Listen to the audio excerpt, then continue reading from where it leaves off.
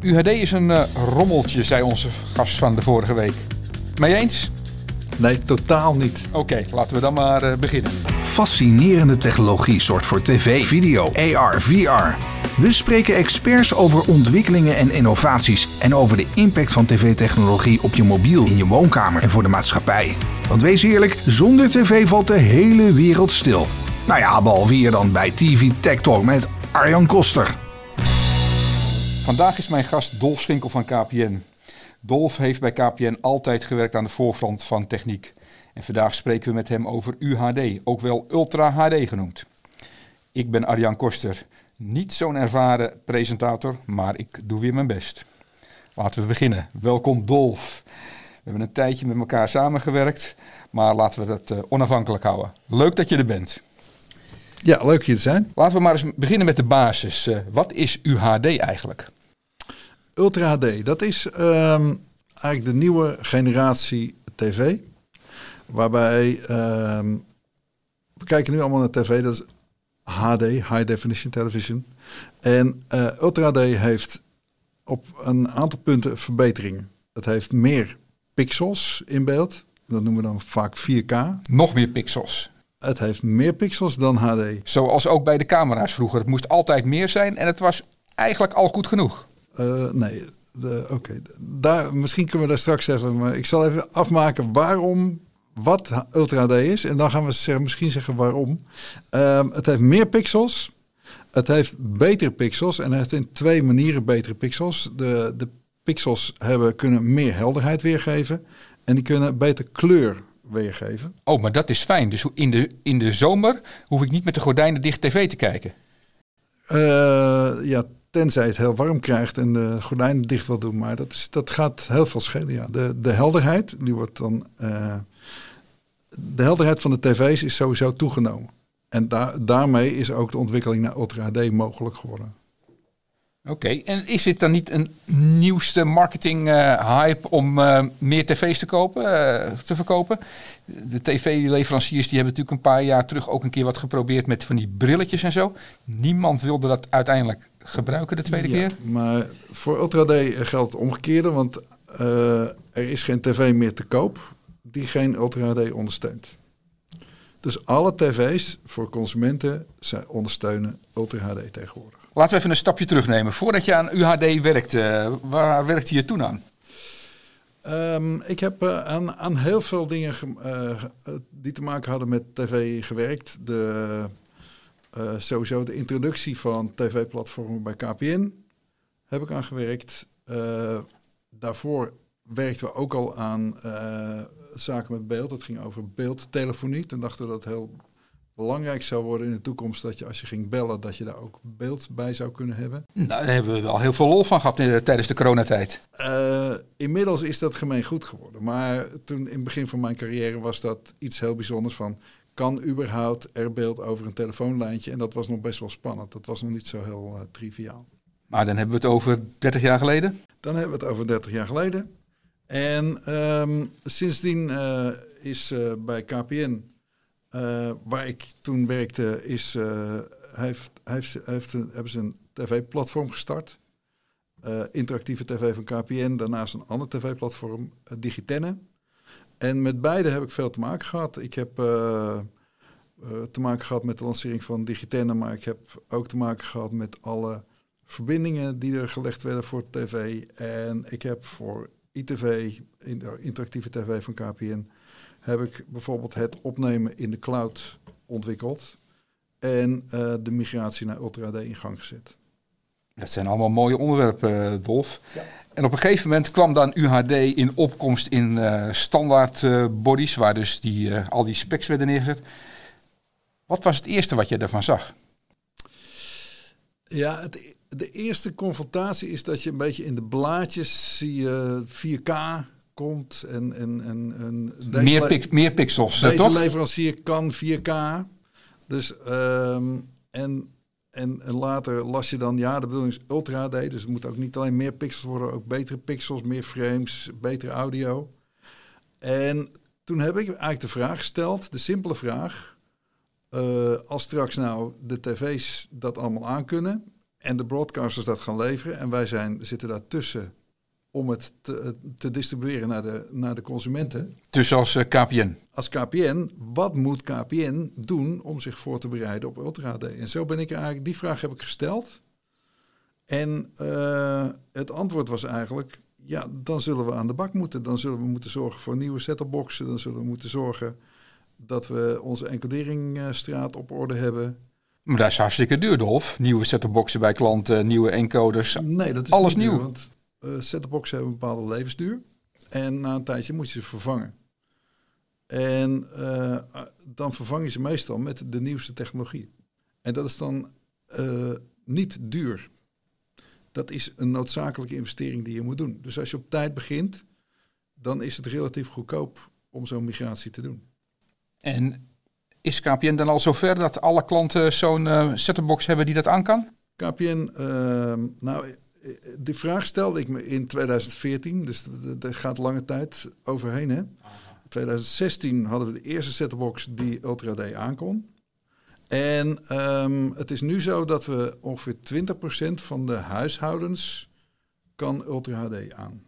En waar zit dat dan in, Dolf? Dat zit hem voornamelijk in de hoeveelheid bandbreedte die naar de huizen toe moet. Bandbreedte. Ja, hoeveel bitjes kunnen over de lijn naar de klant toe. Maar iedereen heeft toch glas? Nog niet iedereen heeft glas. Ook nog heel veel mensen hebben koper. Maar zoals je zegt, er is wel tussen in de tijd dat wij begonnen en waar we nu zitten, is er heel veel bandbreedte bij de consument toegenomen. De hoeveelheid bandbreedte voor consumenten is enorm toegenomen. Maar wat heb je er dan voor nodig, Dolf? Want je zegt 20% van de klanten. Iedereen heeft hartstikke snel internet. Iedereen heeft heel snel internet. En de andere bottleneck is de set-topbox. Dus de ontvanger die thuis staat bij de mensen. Daarvan is nu 20% geschikt voor Ultra HD. Dus een hoop klanten moeten nog even wachten. Nou, dat hangt vanaf. Als ze het willen, kunnen ze een extra abonnement erbij nemen. Dat is niet zo heel veel geld extra. En dan wordt je set-topbox kosteloos vervangen. Dat klinkt heel goed. Ja, dus daar zit een lage instap. En er gaat sowieso elke set-topbox die verdwijnt omdat die te oud geworden is, wordt vervangen door een set-topbox die het wel kan. Dus er is,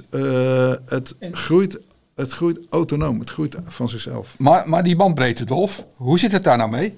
Wat hebben mensen nou nodig?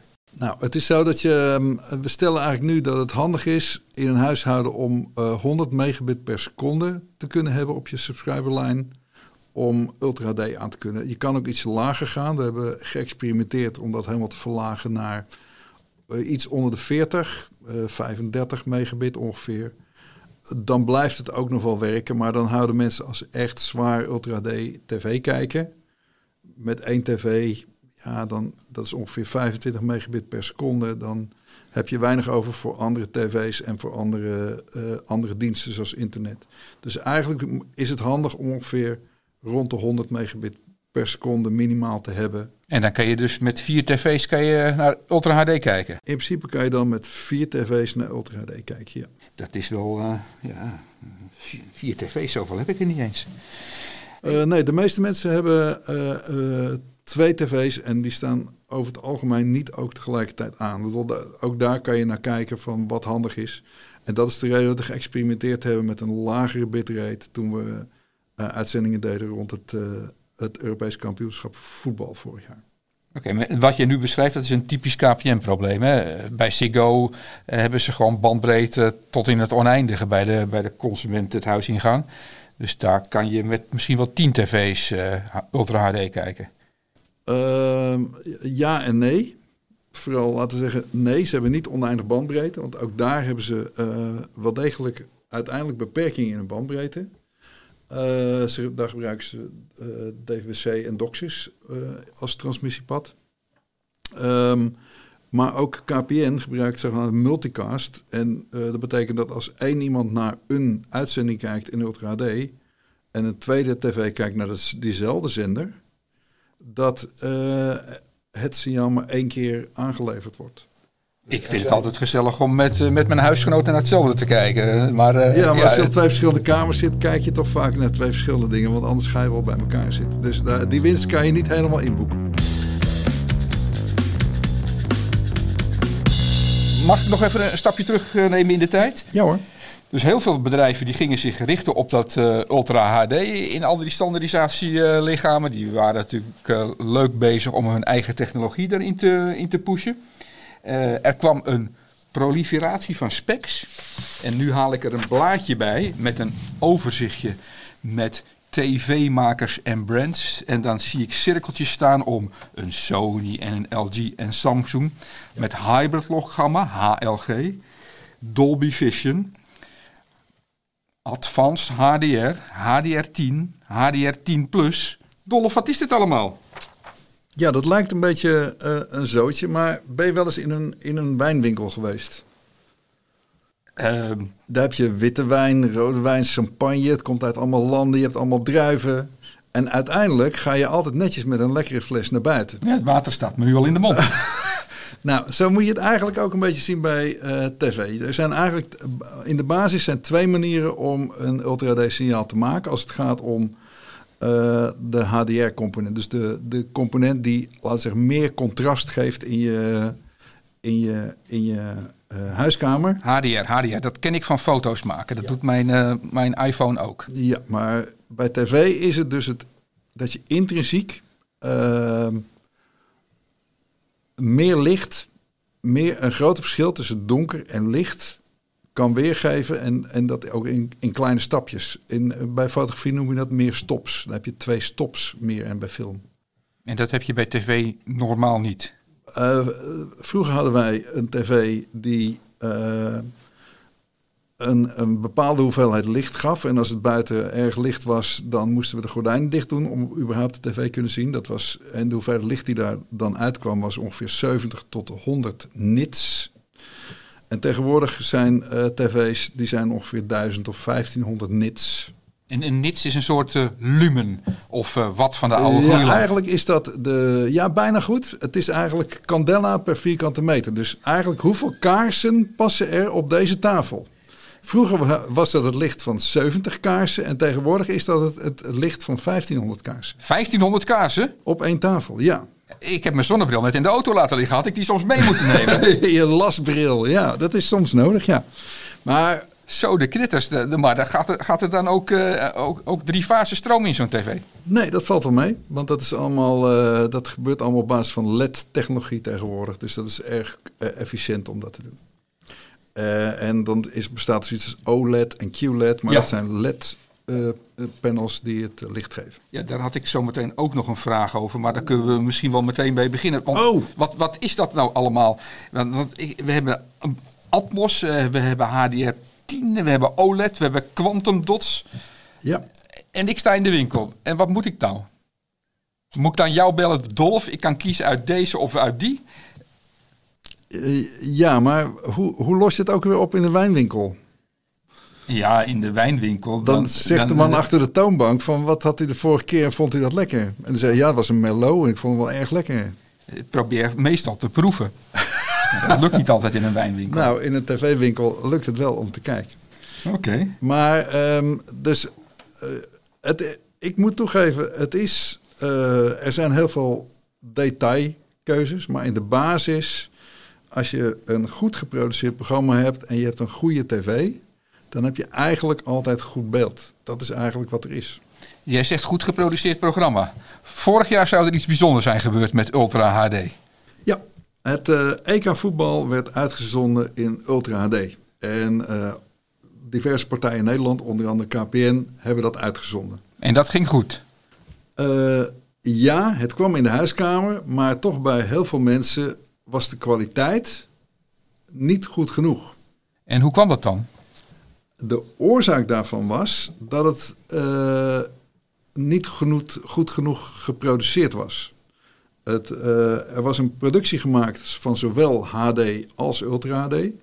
En er waren eigenlijk heel veel compromissen gesloten om het Ultra HD signaal te maken. En waarom hadden ze dat dan op die manier gedaan? Nou, eigenlijk omdat ze hun geld verdienen met de HD-productie. En dat Ultra HD, dat moest er dan een beetje bij. En dat hebben ze er op een verkeerde manier bijgezet. En wat ze hadden moeten doen, was een goede Ultra HD-productie maken en een goede HD-productie. Dat kan. Dat is technisch niet moeilijk. Maar dan moet je andere keuzes maken dan ze gemaakt hebben. Oké, en wanneer gaat KPN en al die partijen die je net noemde het volgende experiment doen daarmee? Nou, het is zo dat momenteel worden zendt in Nederland, ESPN, elk weekend een aantal eredivisiewedstrijden uit in Ultra HD. En de kwaliteit daarvan is erg goed. En dat signaal komt ook netjes goed aan bij vrijwel alle klanten. Dus er is gewoon nu een reguliere uitzending in Ultra HD in Nederland. Gaat over live sports, gaat helemaal goed. En zo had het EK voetbal ook gemaakt kunnen worden. Wat zijn dan die verschillen tussen het produceren van Ultra HD en HD? Nou, je hebt andere camera's nodig. Dus je hebt camera's nodig die HDR en 4K aan kunnen. En wat ze gedaan hadden, was een gedeelte van de camera's was netjes 4K en HDR, Ultra HD camera's. En een gedeelte van de camera's waren ouderwetse camera's. En die dus in standaard definitie weergaven in SDR. En het probleem wat daarbij optrad was dat je vaak beelden die bijvoorbeeld van bovenuit het stadion kwamen, dat die heel flats waren. Of dat ze kleinere camera's waarmee ze rondliepen, dat die een SDR-beeld gaven. En SDR is standaard? Dat is de ouderwetse, zoals vroeger tv gemaakt, gewoon standaard HD gemaakt wordt. Om dat te combineren kan wel, maar het leidt altijd tot een compromis. En omdat het verschil te groot was, hadden ze eigenlijk het Ultra HD-beeld wat slechter gemaakt, zodat die verschillen kleiner werden. Dat is dan ook wel weer jammer. Dus als je het goed wil doen, moet je alleen maar één soort camera gebruiken. Eén soort camera en zeggen, dit wordt de topproductie en dit is wat ik ga doen. Oké, en nou is er op dit moment de Olympische Spelen, vindt er plaats. Ik heb op het internet gezocht natuurlijk van wat gebeurt er wel en wat gebeurt er niet. Daar zie ik heel vaak het woord UHD voorbij komen met immersive audio en nog meer allemaal ingewikkelde termen. Kunnen we dat dan wel zien in Nederland? Het is in Nederland wel te zien bij Ziggo. Ziggo heeft daar de rechten voor verworven, KPN niet. Dus KPN zendt dat helaas niet uit. Omdat die geen rechten daarvoor gekregen hebben. En jij hebt het al gezien. Is het nu beter dan vorig jaar? Ik heb dit nog niet gezien. Nee, ik heb de Olympische Spelen zijn net begonnen. Ik ga dat nog wel tijdens de Olympische Spelen kijken, maar ik heb het nog niet gezien. Dolf, we vragen aan elke gast bij ons om na te denken over de belangrijke mensen in het werkzame leven. Jij hebt er ook over nagedacht, dus laten we dat maar eens doen. 3 belangrijke mensen. Met wie heb je het best samengewerkt? Van wie heb je het meest geleerd? Welke vakgenoot wil je graag een keer ontmoeten? Van wie heb jij het meest geleerd? Een van de mensen die heel belangrijk voor mij geweest is toen ik bij KPN kwam werken. Toen werkte aan beeldtelefonie, aan compressie van video. En daar was het hoofd van de onderzoeksgroep was toen Ronald Plompen. En dat was een hele gedreven man die eigenlijk koppelde de allernieuwste techniek aan wat het bedrijf eigenlijk zou moeten kunnen. En dat is voor mij heel erg leerzaam geweest. Daar heb ik echt heel veel van geleerd om op die manier te denken. Dus dat je echt, hoe ga je nou met hele nieuwe dingen om in een bedrijf waar eigenlijk alles langzamerhand aan het verouderen is en hoe vernieuw je dat dan? Met wie heb jij het beste samengewerkt? Ja, dat is over de jaren met heel veel mensen samengewerkt en ook te veel om op te noemen. Als we nou even over Ultra D hebben, is wel grappig dat toen ik de eerste 4K-uitzending wilde gaan maken, toen ving ik bot bij de NOS. Die zeiden, nou dat gaan we allemaal niet doen, 2016. En toen kreeg ik de lucht van dat ze bij de VRT dat wel wilden. En toen ben ik samen met iemand die werkt bij Proximus, dat is Frank van Dun, hebben wij samen, ik ben in de trein gestapt naar Brussel, naar de VRT. Frank was erbij. En we hebben toen eigenlijk op een whiteboard getekend hoe je een 4K-uitzending zou kunnen maken. En hoe je succesvol zou kunnen maken in Nederland en België. En dus eigenlijk is dat de start geweest van Ultra HD. Dus dat was de eerste echte uitzending in die twee landen? klopt. En het was in België is het alleen maar in de laboratoria uitgezonden, want niet eens bij de mensen thuis. Bij KPN hebben we ongeveer 200 mensen het kunnen zien, want die set-top-box was toen heel erg nieuw. Maar het was wel een hele belangrijke ketentest die we gedaan hebben met een omroep en met een echt signaal. En het grappige van Frank van Dun was dat het eigenlijk ook een hele gedreven teamplayer was, waarmee ik uiteindelijk stonden we met z'n tweeën in de catacombe van de VAT draden te trekken tussen de apparatuur om het allemaal aan de praat te krijgen. Dus van hands-on tot strategie, een prima aanvulling op mij en dat was een hele mooie co-productie. Ik zie je ogen glimmen. Volgens mij is het een mooie tijd geweest. Wie zou jij graag een keer willen ontmoeten? Ja, dat vond ik ook wel een hele ingewikkelde vraag.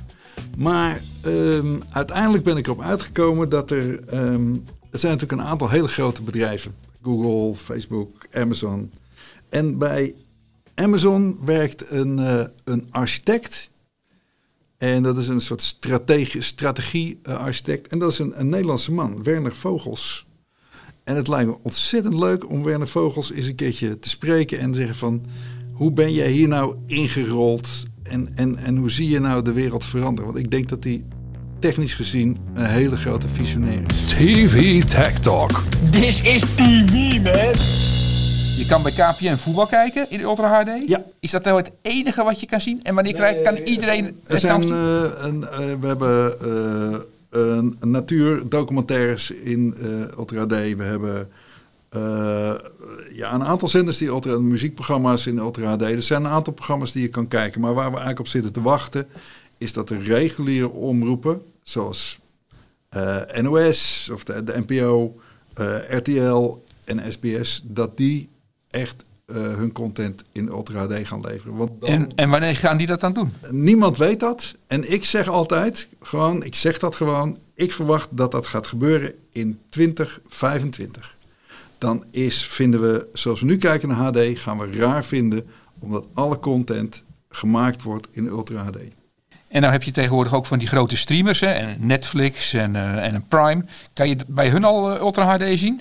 Ja, dus die maken hun eigen content alleen nog maar in Ultra HD, omdat het anders te snel veroudert. Aha. En ze leveren het ook al bij consumenten. Een groot deel van de consumenten krijgt het al netjes in Ultra HD. Ze zijn heel ver op het gebied van HDR, immersive audio zoals Dolby Atmos. Dat werkt allemaal keurig. En dus lopen we eigenlijk met onze hele tv in Nederland heel erg achter op deze partij. Dolby Atmos, dat is nou weer een nieuwe kreet. Daar hebben we het nog helemaal niet over gehad. Moeten we misschien ook nog iemand voor uitnodigen? Is een onderwerp apart. Erg leuk. Nog even terug naar de techniek. Wat zijn nu nog de grootste uitdagingen? En wat gaan we verder doen in Nederland en in Europa? En wanneer kan de consument er nou echt een aantal uur per dag van gaan genieten? Oké, nou het is, zoals ik net zei, dat kunnen ze al. Want elke nieuwe set-topbox kan het. En niet alleen KPN, maar ook concurrenten hebben netjes dat in hun pakketten opgenomen. Het wachten is wel tot de grote omroepen in Nederland het ook gaan doen. En dan zitten we in 2025, begreep ik net. 2025 is het gemeen goed geworden. Als ze het dan nog niet doen, dan moeten ze op hun hoofd krabben of ze nog wel willen doorgaan. De kettingvraag. Het is zo'n puinhoop, die standaardisatie rond Ultra HD. Dus het zou fijn zijn als Dolf daar eens een licht over kon laten schijnen. Hoe dat nou komt en wat er nou nog beter kan en hoe dat opgelost kan worden. Want op deze manier zie ik Ultra HD geen succes worden. Ja, Dolf, Ultra HD. Het is een rommeltje. Hoe zit dat nou? Nee, Ultra HD is geen rommeltje. Want het is bewezen dat je voor iedereen een goed beeld thuis kan krijgen. Als je het signaal goed produceert. Als je het op de goede manier distribueert. En je tv het goed weergeeft. Heb je een oude tv, dan gaat het inderdaad niet goed worden. Er is heel veel discussie over dat er zoveel standaarden zijn. Maar ja, ik heb je net uitgelegd. In de wijnwinkel heb je ook heel veel keus. Maar uiteindelijk zijn smaakpapillen datgene die bepalen of het wel of niet goed is. En dat geldt ook met Ultra HD. Maar als ik nou een HLG-tv koop en de NPO gaat zometeen in Dolby Vision uitzenden, werkt het dan ook? Er bestaat geen HLG-tv. TV's kunnen zowel HDR10 als HLG altijd weergeven en sommige tv's kunnen Dolby Vision weergeven. Dus het maakt eigenlijk niet uit wat voor tv ik koop, ik zit altijd goed. Een moderne tv gaat altijd werken, punt. Hey, je hebt een mooi whitepaper geschreven over Ultra HD. Wat stond daarin? Nou, er stond eigenlijk in hoe we het uitgezonden hebben deze zomer, het EK voetbal. Wat we allemaal tegenkwamen en hoe de mensen het vonden. En er bleek dus heel weinig informatie te zijn, ook van heel veel over hoe je het allemaal kan uitzenden, maar heel weinig over wat mensen er dan van vonden. En daarom vond ik dat interessant om dat juist eens op te schrijven. En die leerpunten die heb je met de wereld gedeeld. Dan moet je hard zijn voor jezelf, want dan moet je ook durven toegeven dat het beter had gekund. Oké. En onze luisteraars, waar kunnen ze dat whitepaper vinden? Dat kunnen ze vinden op het Ultra HD Forum. ultrahdforum.org. We zetten het linkje wel in de beschrijving onder de podcast. Oh, dat is leuk. TV Tech Talk is er over 2 weken weer. Dan praat ik met Hans Korman van Divitel. Divitel is de operations partner van veel tv-operators. Dolf, wat zou jij hem willen vragen? Tegenwoordig werken heel veel teams agile en die werken DevOps. Die verzinnen dingen en gaan het zelf beheren. En is nou het beheer van de platform zoals hij dat doet, hoe wordt dat daardoor beïnvloed? Wordt het beter? Wordt het slechter? Wordt het anders? Het lijkt me heel interessant om vanuit zijn perspectief eens te horen wat er verandert op het moment dat er naar DevOps wordt gegaan. Dankjewel Dolf. Dit was alweer de 2e aflevering van TV Tech Talk. Heb je vragen of opmerkingen? Ga dan naar tvtechtalk.nl en vergeet je niet te abonneren. Dankjewel voor je aandacht en tot dan. Leuk dat je luisterde. Heb je zelf een mooie TV Tech Talk? Dan horen we heel graag van je. Je kunt ons bereiken via tvtechtalk.nl.